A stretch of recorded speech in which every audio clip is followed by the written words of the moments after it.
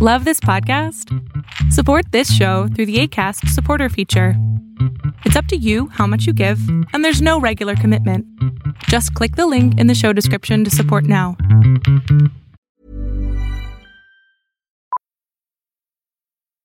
Millions of people have lost weight with personalized plans from Noom. Like Evan, who can't stand salads and still lost 50 pounds. Salads generally for most people are the easy button, right? For me, that wasn't an option. I never really was a salad guy. That's just not who I am. But Noom worked for me. Get your personalized plan today at Noom.com. Real Noom user compensated to provide their story.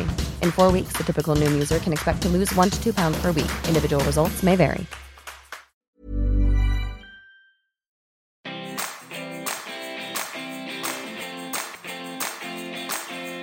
Welcome to the Healthy Gut Podcast with Rebecca Coombs, the place where you can learn how to achieve a happy, healthy gut. Here's what's coming up on today's show.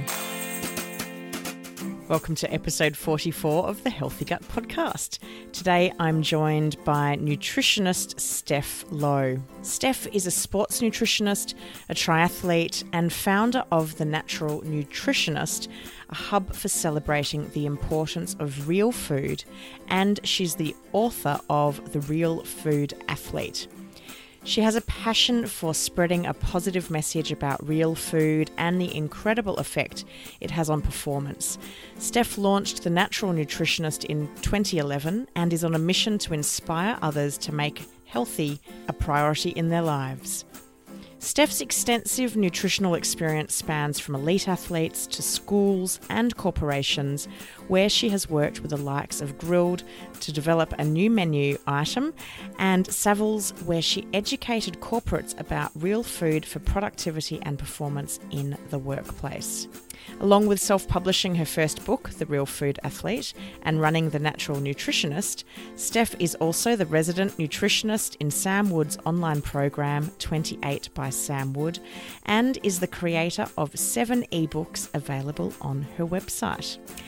Steph and I talk all about going low carb today. You might have seen LCHF, which stands for low carb, high fat, and it's definitely a way of eating that has made me feel a lot better.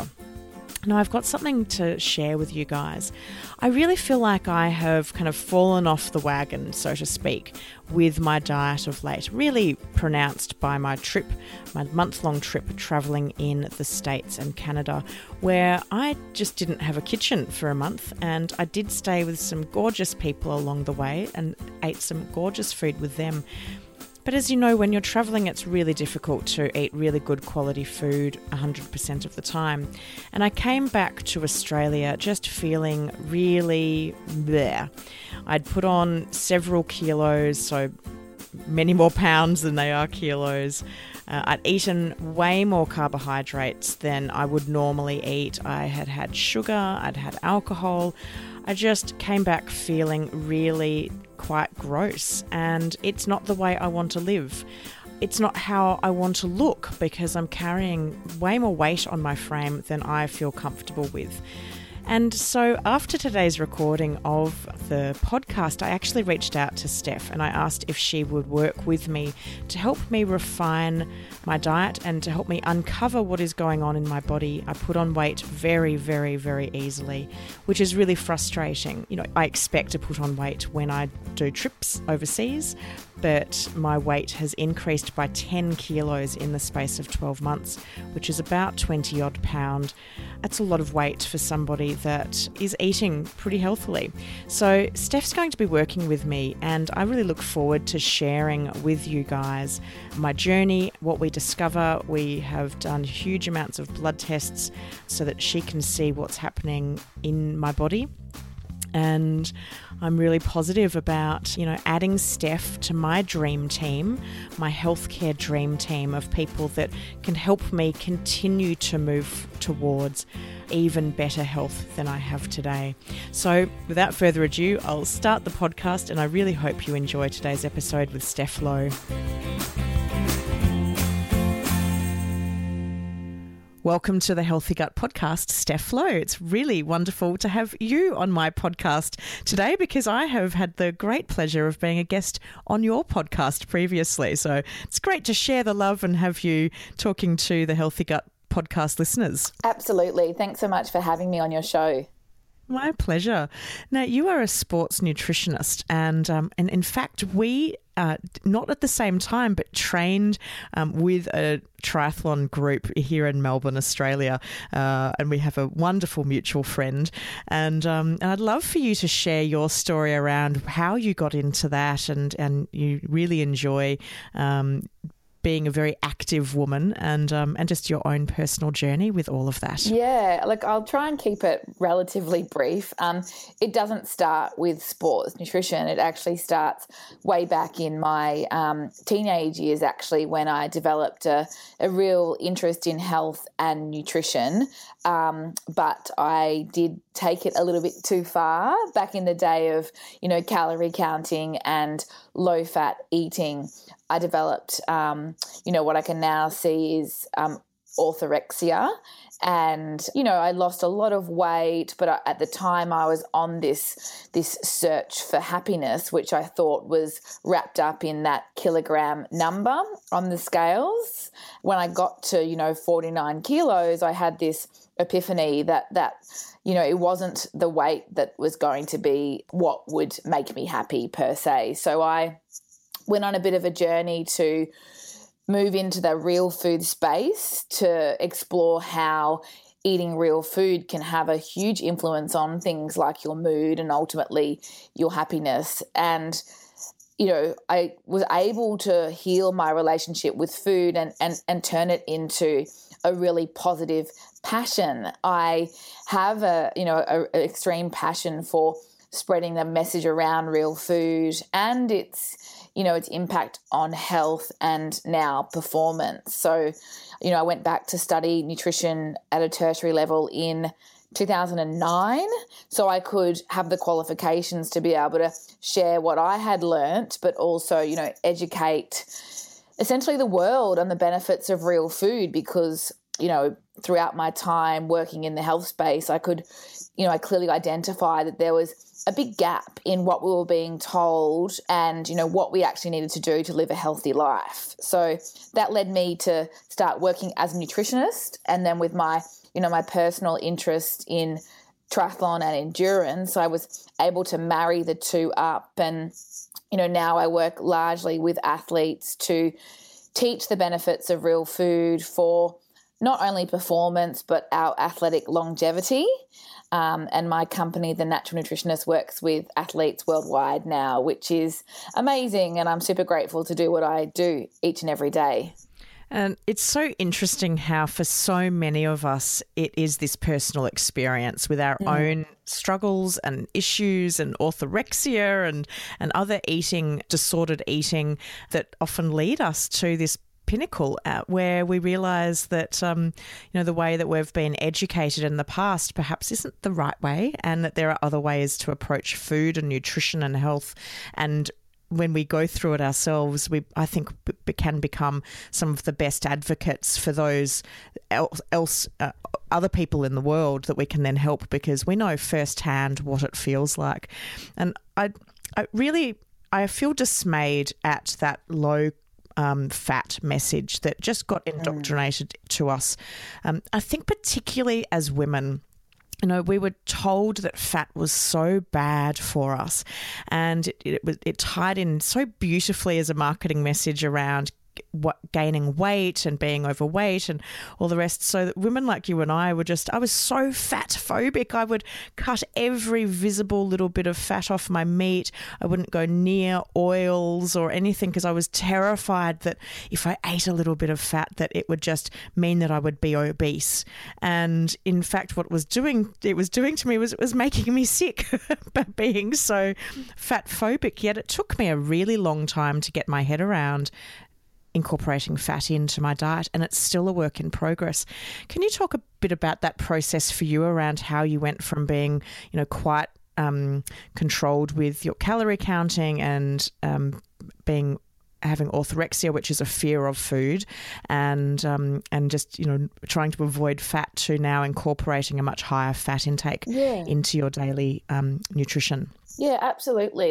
And I will say, it's certainly a process, and I say this to all my clients that, if you've only eaten a certain way, or if it's something that you've done for, a good proportion of your life, I totally appreciate the overwhelm or the confusion that you might be facing in the health space, because we are forever exposed to quite different messages, and some are very much incorporated into our national guidelines. But me personally, I think, the getting to that, that magic number on the scales, and then still not being happy and still not being in that place of health, for me was a huge light bulb that there had to be another way. I think I was fortunate enough to be able to dive into the research, and with it being, firstly a lifelong passion of mine, and then something I went on to dive really deep into the research with, I was able to separate that fact from fiction. But the overarching aim is to remember that food should be in its natural whole food state. So when we look at the vast majority of low-fat, inverted commas, food, they're not actually food. They're created in a lab with a high degree of human interference. And if the fat's been taken out, something, and it's either sugar and or salt, has been put back in to create some sort of a flavour profile.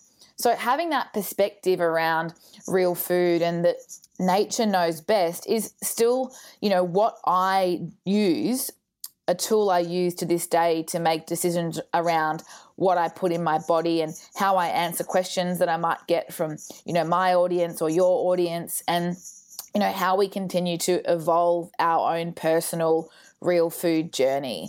Because foods that have this high degree of human interference, like the low-fat foods and that huge section of the food industry, is not, they're not in their natural state, and they don't offer us optimal health.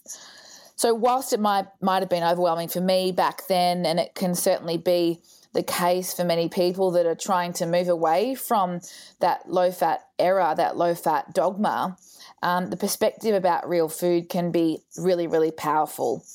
And I think, that's something that we can continue to use as we make those food decisions.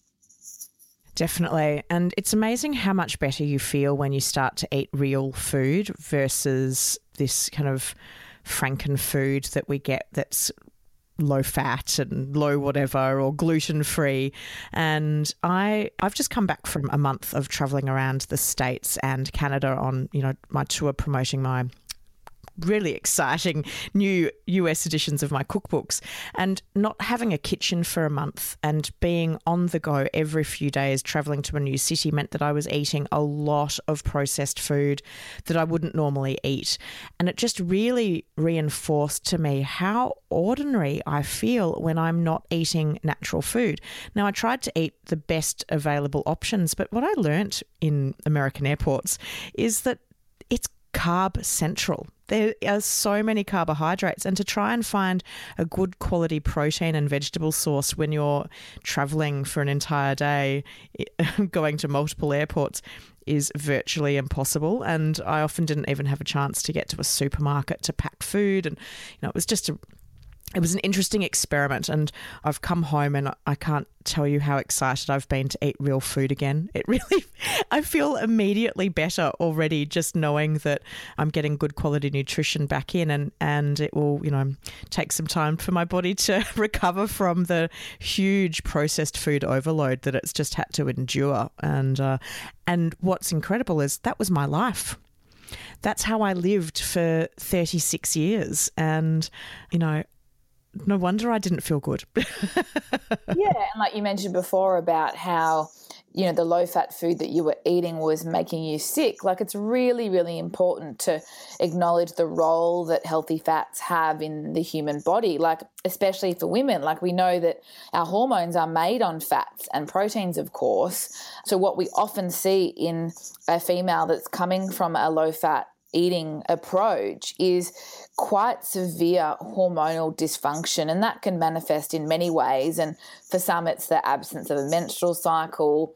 For others, it can be that really poor, blood sugar control. It can be, dysfunctional adrenals. Like, you can be really different across the individuals, but we need to remember that our body is dependent on these good fats to survive. And what's amazing is when you can get to that place where you're comfortable including these amazing sources of nutrition in your life, that you can really regulate your hormones, which has, powerful influences on, every aspect of your health. It's so interesting. And when I look back over the course of my life, at the height of my fat phobia, it was probably the height of my hormonal dysregulation and just the huge hormonal swings that I was going through. Now, admittedly, I didn't know that they were that bad, but talking to my mum in recent times, she's talked about how they really only got 1 week out of me, out of my cycle that was nice, Rebecca. The rest of the time I was either crying at the drop of the hat or I was screaming at them, and they were like, oh my God, who is this child that we have produced? But it was my hormones that were completely out of balance. But I was eating a very high carbohydrate diet. I was quite repulsed by animal meat, so I didn't eat a lot of meat, and the meat that I ate was incredibly lean, and I was terrified of fat. So I probably wasn't getting any fat into my daily, or very minimal fat into my daily intake. I was cooking with non-stick pans, using the tiniest little spray of oil on them, trying to restrict the oil I could get as much as possible. And no wonder I was an absolute nightmare. and I lived like that for so many years because I thought that was the right way to live. And I know many of my listeners are the same.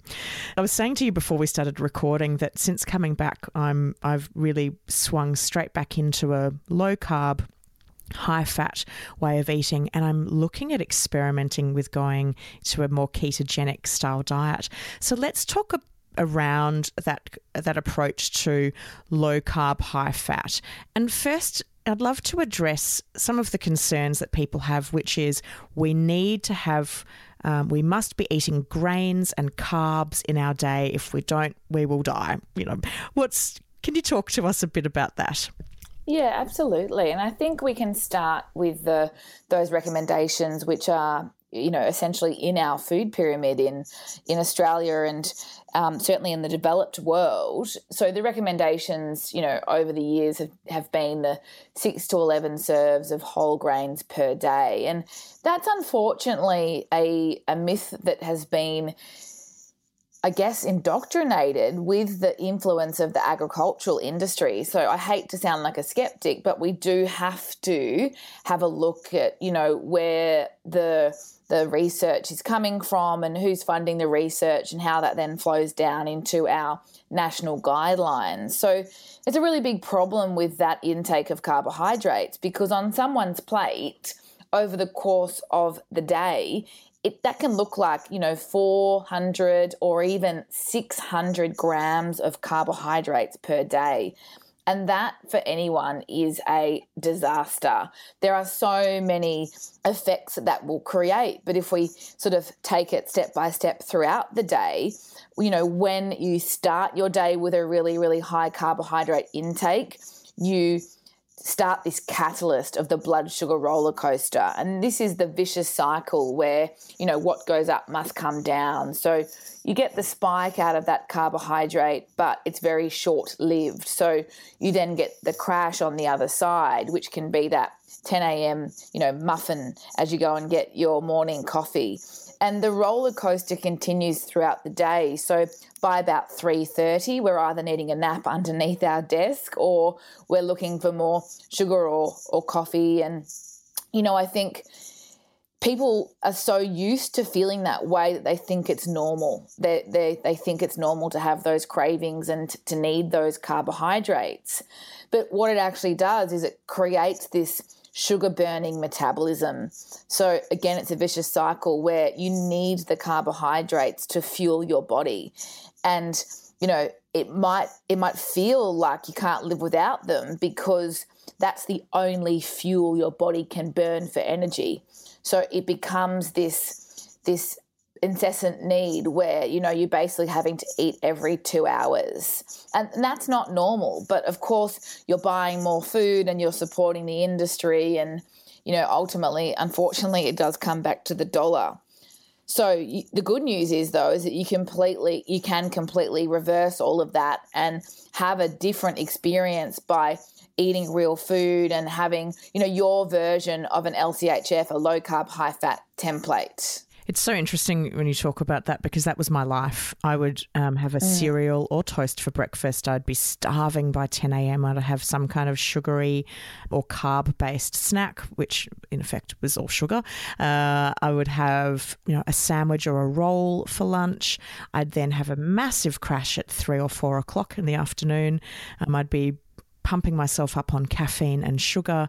I'd then have dinner, which always had some carbohydrates to it. It might have been rice or pasta or potato.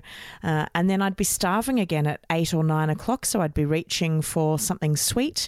And then it was just a vicious cycle. And since my first experience with reducing those huge swings was when I went gluten-free back in the early 2000s. And I had a huge amount more energy. But I was replacing the gluten products with gluten-free products, which are more refined in some cases, and there's more crap in them. And so once I then moved more to a paleo way of eating, I realised that I could have breakfast and go all the way through to the afternoon, sometimes to 2 or 3 o'clock in the afternoon before I started to feel like I needed to eat again. And it was such a huge change for me because I had been really a victim to this 2-hour eating. And I had, you know, listened to the messages that we must eat, you know, have your 3 meals and snacks between. And I was a good student, a good disciple of that mantra. Oh my God. I used to literally be sitting by my watch waiting for that 2-hour mark to tick over so that I could eat again. And, you know, it becomes really unhealthy. It does not help those of us that have a history of, you know, disordered eating or that orthorexia I mentioned, because you become consumed by food and your next meal. And I know you've experienced the opposite now, and that for me was so life-changing, and it is for all of my clients, not just the women, where finally you can go, you know, 5 hours without food. But it's so interesting when someone hears that the first time, you know, especially someone that's following a food pyramid, and then athletes that are really in that carbohydrate trap.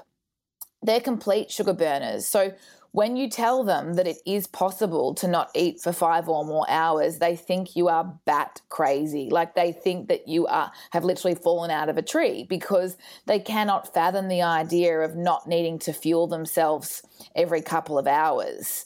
But what's so amazing is when the meal frequency is just the default. You know, I will never say to someone like don't eat, but what happens when you build your plate properly and you have a good understanding of what macronutrient balance suits you, you simply just don't need to eat for 5 hours or more. And that's a really great piece of feedback that your body is giving you, that you're transforming yourself from being that sugar burner to being a fat burner. And for our athletes, we want them to be the fat adapted athlete so they can access their fat stores and still use the glycogen for, you know, high intensity, which I'm sure we'll explore further. But, you know, it is the best of both worlds, and it completely changes your day-to-day experience and your relationship with food.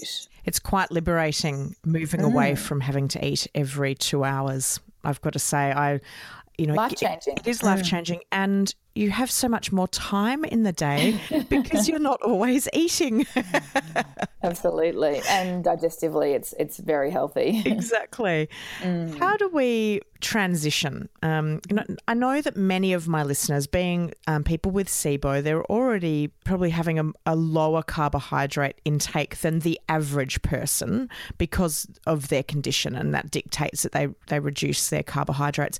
But the one thing I hear very commonly when I talk about going low carb, high fat, or that's the way I've lived now for a while as my general default position, is, oh, I could never do it. I have to have carbs. How do we approach it when we're in that kind of mindset? Yeah, absolutely. I think this is a great question, and the start is the hardest, right? Because what happens when you're a sugar burning person is that, you are an addict. Your drug of choice is sugar.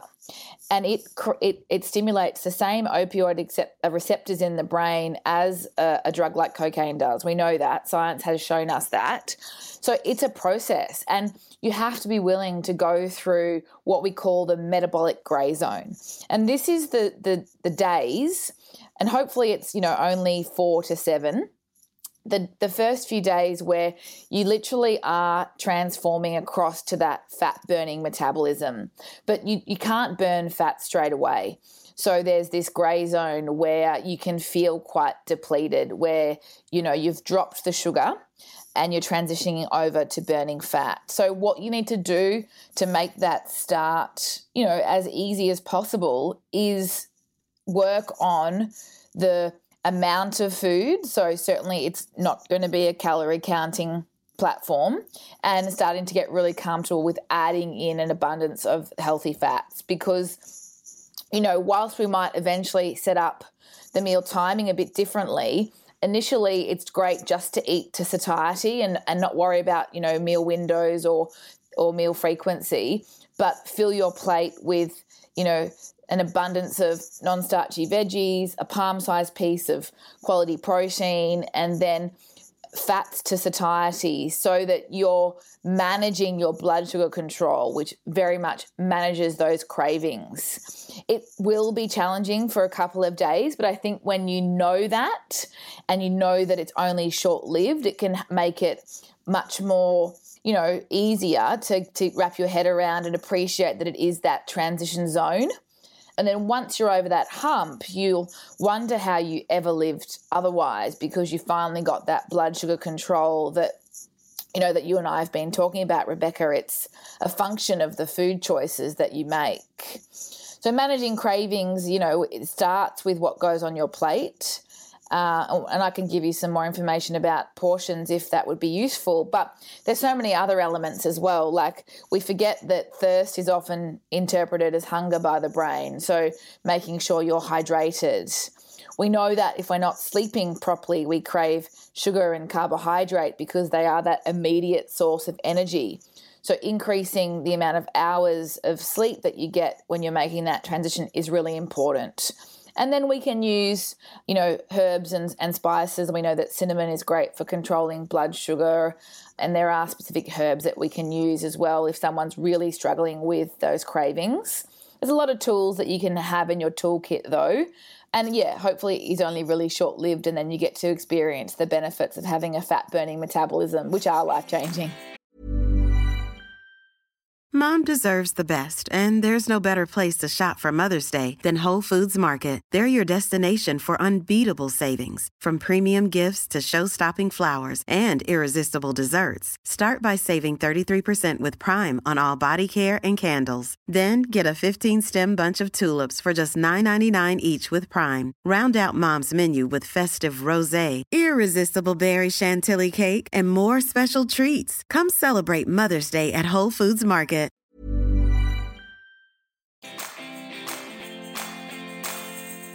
Hey guys, I hope you've been enjoying today's episode. I wanted to let you know that it has been brought to you by the SIBO cookbooks.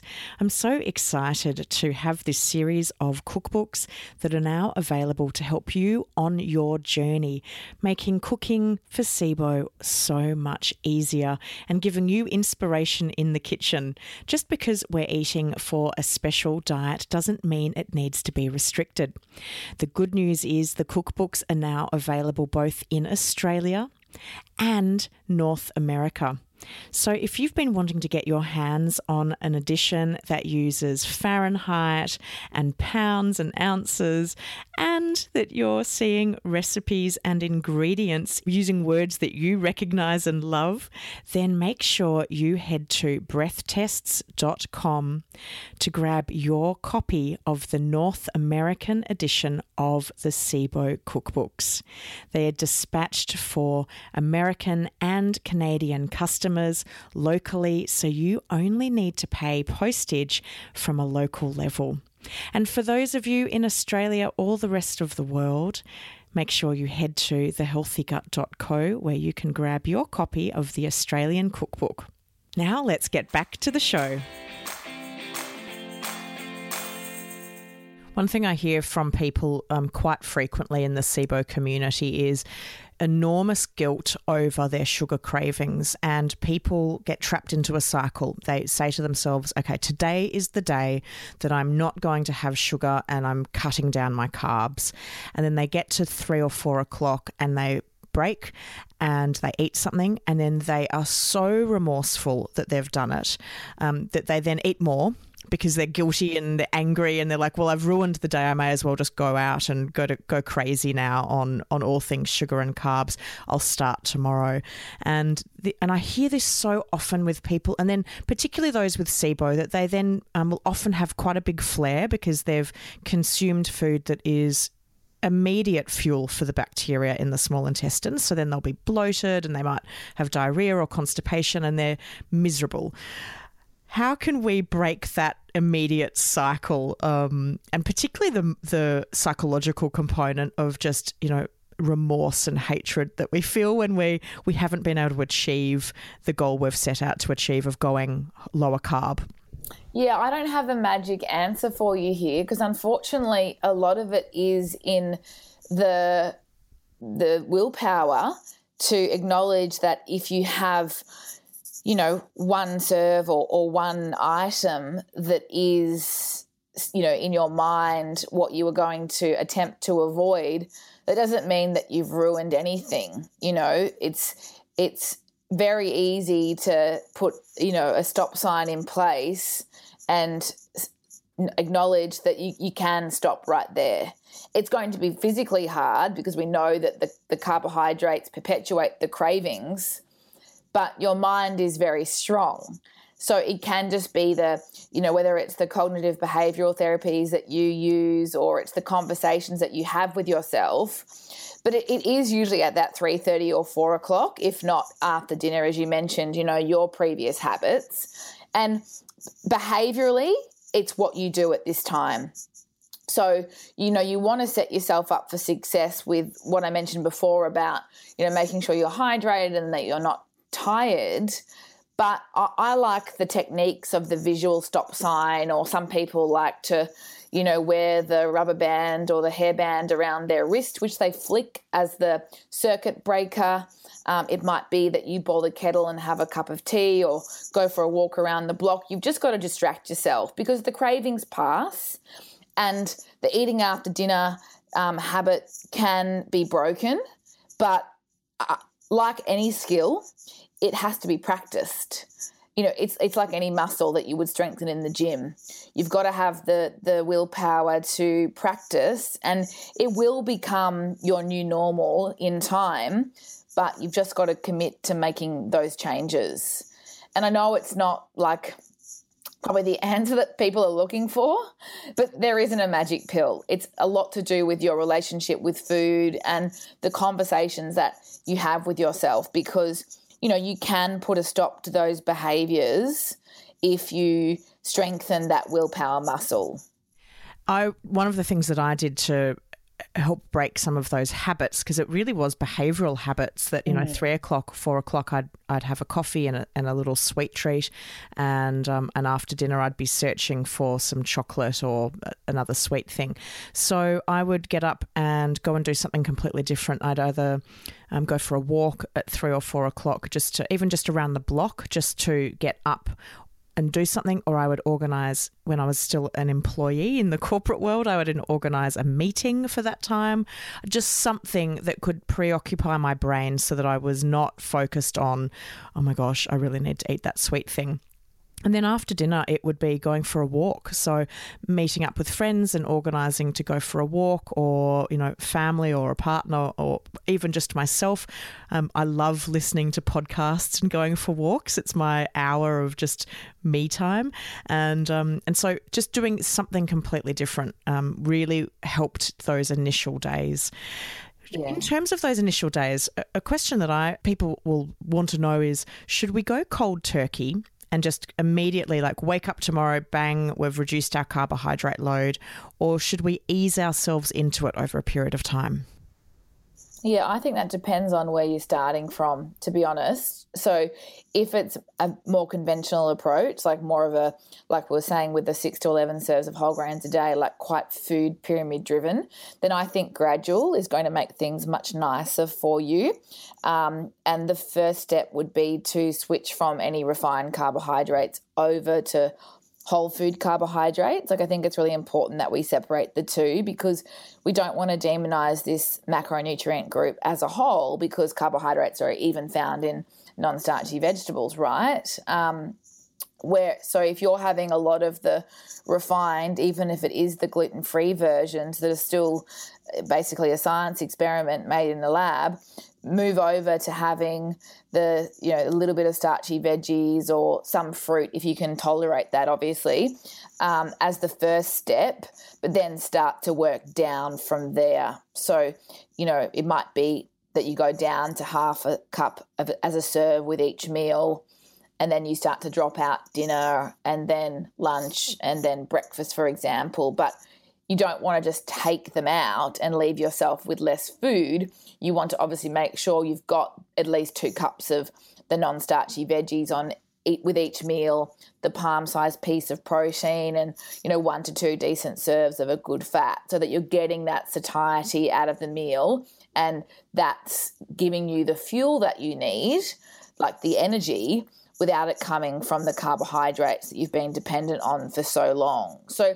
that would be my recommendation for someone that is, following more of a standard Australian or a standard American type diet. But if you're someone that's already dabbling in real food and maybe you're aware of LCHF, then you can dive in the deep end, because your body is not so geared to burning sugar that the detoxification process and that metabolic grey zone is always relative to what you've been eating. So it's going to be, less severe per se in someone that's already been jerfing, which is just eat real food. How do we know how low carb we should go? Well, it's very relative to a few things. And I like to start with, my clients that I work with personally, we actually look at their physiology. So we get their fasting blood sugar, fasting insulin, and their glycated hemoglobin, which is their HbA1c, which is an indicator of their diabetes risk. So essentially, we have some goals for these parameters that can show us that, if, for example, someone's fasting insulin is quite high, above 5, and their HbA1c is above 5.3%, that they need to be going, quite low. So maybe 15% of their daily intake to start, to reset that carbohydrate intolerance that we so clearly see in their pathology. But if someone's really healthy and their insulin's, 3 and their HbA1c is 5, then they might find that, 20 or 25% of their daily intake is adequate. But it depends on lots of other things, and exercise in particular plays a big role, because if you're quite sedentary, you really don't need many carbohydrates at all. But if you're a glycolytic athlete, if you're doing CrossFit or, you're doing high intensity weights or you're doing interval training of something anaerobic in nature, then, you do need more carbohydrate. So it's a sliding scale that is really important to remember that, essentially N equals 1. So it's very individual, but I doubt there's going to be many people that need more than 25% of their daily intake coming from carbohydrate. How do we work out the carbohydrate intake? Do you have any handy tips on how we can be monitoring that? I get all of my athletes to use a platform like MyFitnessPal or Easy Diet Diary to start. It's a little bit time consuming, but it's very powerful from an education point of view, so that we can be confident that we're eating the right volume of food, because calories still count, but also that we can explore the ratio of the carbohydrates, proteins and fats. And I get my clients to use satiety as their biggest indicator. So satiety means that feeling of fullness. So if you are getting 5 hours out of a meal, i.e. you're not hungry or hangry or craving sugars, then you know that you've got a fairly good balance of macronutrients on your plate. So using satiety as an indicator can tell you, how correct your macronutrient balance is for you. Versus if you're hungry in 2 or 3 hours, I can guarantee you're either eating too many carbs and or not enough healthy fats. So you've got to tweak your macronutrients that way. And I don't think we need to live by numbers at all, but I think initially when you're learning more about food and you're going to try LCHF or even keto, being aware of what foods have what macronutrients and what that adds up to in one meal, in 3 meals, in a day is really, really powerful from an education standpoint. And then you can move away from logging, of course, and it becomes more second nature and innate. Weight loss and weight gain are two of the issues that people in my community face, and there doesn't really seem to be the pool of people that just sit at a normal weight range that they're happy with. Either people are losing a lot of weight and they're feeling very anxious around how they can put some weight on, and then there's the people like me who just put on weight, every single day despite eating very clean and healthy food, and feeling really frustrated about it. Do you use the low carb, high fat way of eating to help manage weight gain and weight loss? Yeah, I do, because LCHF is a spectrum. Essentially it just means real food, and it's a sliding scale with where those macronutrients sit. So to talk quite broadly, which is hard to do when you talk about nutrition because it's very individual, but weight loss would be obviously where we want to lower the carbohydrate intake to facilitate greater fat burning, which is how we want to burn body fat to achieve that weight loss. Whereas weight gain is usually where we can give slightly higher carbohydrates and higher calories. It's still LCHF. I wouldn't give anyone refined foods to put on weight like I see some recommendations, unfortunately. And it is just about that balance. Obviously with SIBO, you have pulled out a lot of carbohydrate, so you have to be a little bit more strategic with where you get them from if you're struggling to gain weight. It's still very possible, and, with the biphasic, you might be on the semi-restricted phase and you can get more resistant starch in from white rice, for example, provided it's tolerated, and that can help with someone that's struggling to put on weight.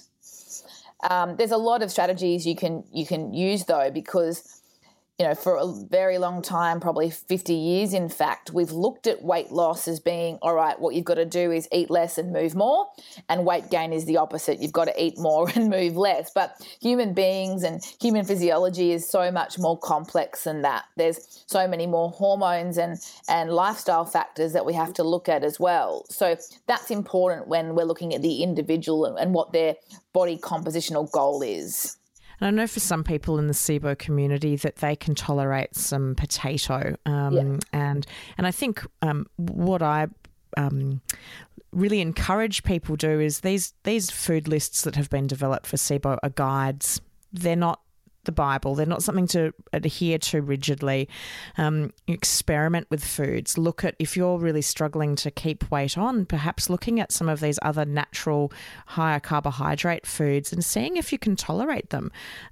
You might find that you can have some sweet potato or some white potato in your diet that will help, add that carbohydrate load that it might not be on a list, but if you can tolerate it, that's awesome. Yeah, especially when we look at the white rice and white potato, the cooked and cooled example, that resistant starch can be really beneficial for our microbiome. So, yeah, I think it's really important to experiment with those foods. We've touched slightly on exercise and movement, and I'd really like to go into that more deeply now. And again, we seem to have two camps in the SIBO world. We've got the people that are going crazy with their exercise. They love it, but it might perhaps not be the best thing for them at this very point in time when they're really in a big flare. There seems to be a lot of people doing CrossFit or pretty high energy intensity exercise. I know I was at the height of my triathlon training and doing triathlons just before my SIBO diagnosis. And I was working out 6 to 7 times a week, pretty big sessions, and being exhausted from them. But then there's also the other camp of people who they're just so exhausted and fatigued from being chronically unwell that they're really not moving a lot. How can we approach exercise and movement when we are dealing with a chronic condition like SIBO? Yeah, I think that's a great question, and it's really important to look at, what you're trying to achieve, obviously, but we use something called the MAF method, or the MAF method, which is a formula that can give you the right heart rate to train in the aerobic zone, which is going to be much more gentler on the body. So it's 180 minus your age, which gives you the heart rate. So let's say you're 30, 180 minus 30 is obviously 150. So that means anything under a heart rate of 150 is aerobic, which is away from that stressful intensity. And it's actually really great for developing, an aerobic system, and it's also where your body will preference fat as its fuel. So it's great for developing metabolic efficiency. That can be a really safe place to be. But for some people, that's actually quite hard to get their head around because it may involve a lot of slowing down, especially if it's a triathlon and you're used to running at, a heart rate of 180. Of course, that's extremely anaerobic and very stressful, and it will definitely perpetuate the exhaustion and fatigue. But to slow down for a lot of people is very hard to wrap their head around, especially the type A personality who want to go harder and faster only. But it's actually not a very smart way to train at all. The MAF method is perfect for endurance athletes and aerobic athletes, especially because we really do need to be developing that aerobic system. And then if we look at our CrossFitters, I think they just need to be smarter with how much intensity they actually add. You should be doing a balance of aerobic training, which is underneath that heart rate. And it really depends on what state of health you're in as to if you should be going above at all. And it might be just, the acceptance that you have to have a little break from that especially glycolytic activity, or at least dropping down the number of sessions you're doing per week first and supplementing with more of the aerobic, whether it's walking or yoga or something that you enjoy, because I think exercise or movement is still really important. But understanding your physiology a little bit more and staying away from that really stressful zone and heart rate is really important when you're recovering from an illness. It's really interesting hearing about the MAF method. I actually hadn't heard of that before, and I'm going to go and work out what mine is and look at where I've got a Fitbit that measures my heart rate. So it will be really easy for me to just test some of the exercises that I do. But it's so interesting because I speak to so many people with SIBO now and hear from them from all around the world. There really is a personality type that is more predominant in the community, and that is we are type A overachievers. We are the people that will push ourselves to the nth degree to, exercise the hardest, exercise the longest, do the greatest. And that was me. I am all or nothing. And it seems like so many people in the community are just like me. We are all or nothing. And I laugh looking back to my triathlon days that, it probably wasn't the best thing for me, but I'm very competitive. I was doing it in a team environment where I was trying to beat my personal best times. I was trying to beat others, particularly new people as they came into the group. I wanted to be faster or fitter or stronger than them. And, it was really, really difficult to pull back. And the only way I pulled back was injury. I fell off my bike, skewered my leg with my handlebar, completely pulverised my quad muscle, and had enforced 12 weeks off as my muscle repaired. And that kind of broke the cycle. But if I hadn't have fallen off my bike, I think I would have found it really, really hard to slow down. And then I moved to Bikram yoga, because I couldn't use my leg as much and I was trying to rebuild my strength. So I then did Bikram yoga 7 days a week. It's crazy. And it's only now that I'm so much slower, but it's really tough. It's fascinating though, because usually, type A, really intelligent people, but they completely lose sight of physiology and they end up training in what we call this black hole. So that's the heart rate directly above your MAF heart rate. So let's say that in the example that I used, 180 minus 30, 150, if that person is training at 155 or 160 or 165, it's this black hole where it's so stressful for the body. It's anaerobic, so you're not going to develop a bigger heart or a better lung function. You're not going to burn fat, and you're just going to wear yourself out, and you're not going to get results. So your brain's going to tell you need to do more. So what happens? You perpetuate the problem even further. So it's actually really important to have a base level understanding of physiology, to know what intensity you should be exercising at to get the actual benefit from the purpose of the session that you're doing. And we've almost forgotten about that in the athlete space. It's so true. And I'm smiling as I'm sitting here talking to you, because I trained with this triathlon group for it must have been about 2 years, 18 months to 2 years. And I was that person. I was training harder and harder and harder. I wasn't seeing the results. I was training 6 to 7 days a week. I was not losing weight. And I had weight to lose. I was eating well. I was training in the morning and the evening. I was pushing myself so hard, but I wasn't seeing the results. So I was, like you say, thinking, well, I'm not doing it hard enough. I've got to go harder. Ironic, isn't it? Unfortunately, it really is, and unfortunately, that kind of information often isn't shared. Particularly, if anyone that's not a professional athlete, where you do have that support and really qualified, educated people supporting you, when you're just the average Joe trying to do something healthy, often we're doing it blindly. Yeah, and I won't take credit for it. It's Phil Maffetone, who is a very well-known coach in the endurance space. So MAF stands for maximal aerobic function, but it's also MAF. So Phil Maffetone, if you want to read more. Wonderful. What about the people that are exhausted? They're feeling awful and they're listening to this and they're thinking, in your dreams, like I could ever go and do a CrossFit session or triathlon. How do we help them get out of bed or off the couch? Yeah, I think it's just starting gradually. There's absolutely nothing wrong with just walking for movement. There's so many benefits of exercise, even just from an endorphin and a mental wellness point of view, that I think, some sort of daily movement is really important. So obviously it depends on how exhausted you are, but even if you can just integrate a few walks around the block into your day, that's going to give you benefits of things like sunlight and vitamin D, which is essential for, obviously bone strength, but also your metabolism and your hormone production. And you'll start to feel better. So that can be a really big part of the healing journey.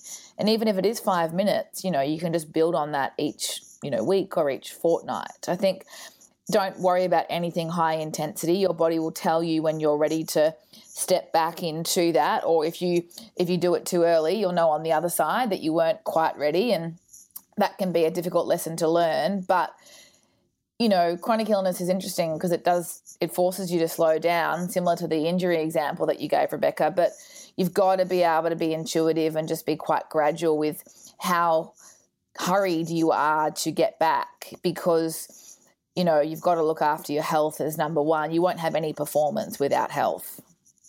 Exactly. And for me these days, walking is my go-to, which is so funny coming from the way I've trained in the past.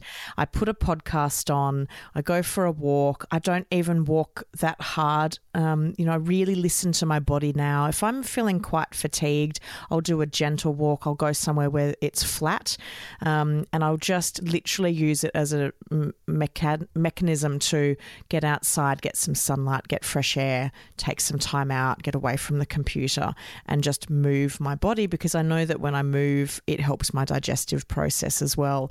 And then on the days when I'm feeling stronger or fitter, or, like I can do a bit more, I might go somewhere where there's hills, or I might walk up and down some stairs. But I'm still just keeping it to walking. And, it's really nice actually to slow down, but it's taken me a long time to be able to get here. I'm the same, because I come from a triathlon background and I'm not training or racing at the moment, but it probably took me about 3 years to feel comfortable with making the decision. It's hard to take a step back, but you've just got to look at what your body needs at that point in time, and know that what you were doing will always be there when you get ready, if you do want to return to it when you're in a better state from a health point of view. Exactly. Steph, it has been wonderful to have you on the Healthy Gut podcast today. How can people connect with you if they would like to? Yeah, absolutely. So we're at thenaturalnutritionist.com.au. So that's our little online hub. And we have a email list that you can add your details to if you'd like to get weekly recipes and performance tips and giveaways delivered straight to your inbox. And then social media is where we hang out the most. So Instagram and Facebook at The Natural Nutritionist. And Twitter, we're not so active, but it's Nat, so N-A-T Nutritionist. And I'll give you all those links, Rebecca. I'd love to hear from anyone that wants to share their story, or if they have any questions that we haven't addressed today, I'd be more than happy to help. It's been so great to speak with you today. And you've also got your own podcast, which I'd love for you to share that with people so that they know where they can go and listen to you. Absolutely. So our podcast is on iTunes. It's The Real Food Reel. So it's all about real food. We do have a performance focus, but we speak about everything, health and wellness, and we have an episode that's released every Thursday. So it's weekly. I'd love you guys to check out The Real Food Reel as well. Fantastic. I'm sure they will. And I was, thrilled to be a guest on your podcast several weeks ago now. So for anyone listening, you can head over to that podcast and hear Steph and I talking about my own journey with health and gut health and all the rest. So thanks so much for coming on the show. Pleasure. I hope you enjoyed today's episode with Steph. I'm sure you can tell by the interview, I just really enjoyed chatting to her. She's so interesting. If you would like to get the show notes from today's show or any of the links mentioned, all you need to do is head to thehealthygut.co/low carb. And as I've mentioned on previous episodes, I'm developing a SIBO snack range and also a SIBO ready-made meal range. And I do have a survey for fellow SIBOers to tell me exactly what they need out of this range of food. I want to make sure that when it hits the shelves and when it becomes available online, it meets the dietary requirements you want it to meet. I'm really doing this to help all of you guys have the best options when it comes to SIBO-friendly food. So make sure you head to thehealthygut.co/low carb and you will see the link to be able to complete the survey there. And I promise it will take you no more than 2 minutes. And if you found today's episode to be useful, Don't forget to leave a rating and review so that others know that this is an episode that would be worthwhile tuning into. And come over to see us in our Facebook, Instagram, YouTube, Twitter, Pinterest and Google Plus pages. We've got a whole heap of free resources and recipes and inspiration and articles on those pages for you. Just look for us under The Healthy Gut. On next week's show, Dr. Jason Wysocki comes back onto the podcast, and today we're doing a subject which I think is really important, and that is talking about men with SIBO. The online communities are very female focused. There's a lot more women in them than there are men, and I think it's really important that we talk about why SIBO is different for men versus what the experience is like for women. And who better to ask than a wonderful male doctor himself, Dr. Jason Wysocki from 8 Hearts in Portland. And this was a lovely podcast that I was able to do in Dr. Wysocki's office when I was in Portland recently. So I hope you enjoy that podcast coming up next week on the Healthy Gut podcast. See you then. You've been listening to the Healthy Gut podcast with your host, Rebecca Coombs.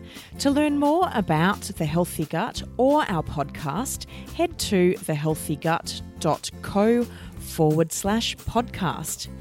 And as we are fully funding this podcast, if you would like to help support the continuation of this podcast so that we can continue to bring you future episodes, all you need to do is make a contribution at thehealthygut.co/podcast.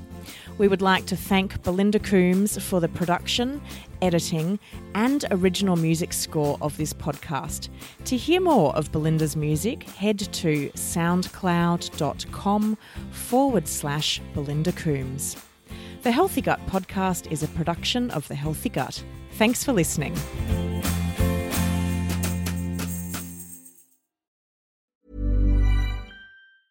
Mom deserves the best, and there's no better place to shop for Mother's Day than Whole Foods Market. They're your destination for unbeatable savings, from premium gifts to show-stopping flowers and irresistible desserts. Start by saving 33% with Prime on all body care and candles. Then get a 15-stem bunch of tulips for just $9.99 each with Prime. Round out Mom's menu with festive rosé, irresistible berry chantilly cake, and more special treats. Come celebrate Mother's Day at Whole Foods Market.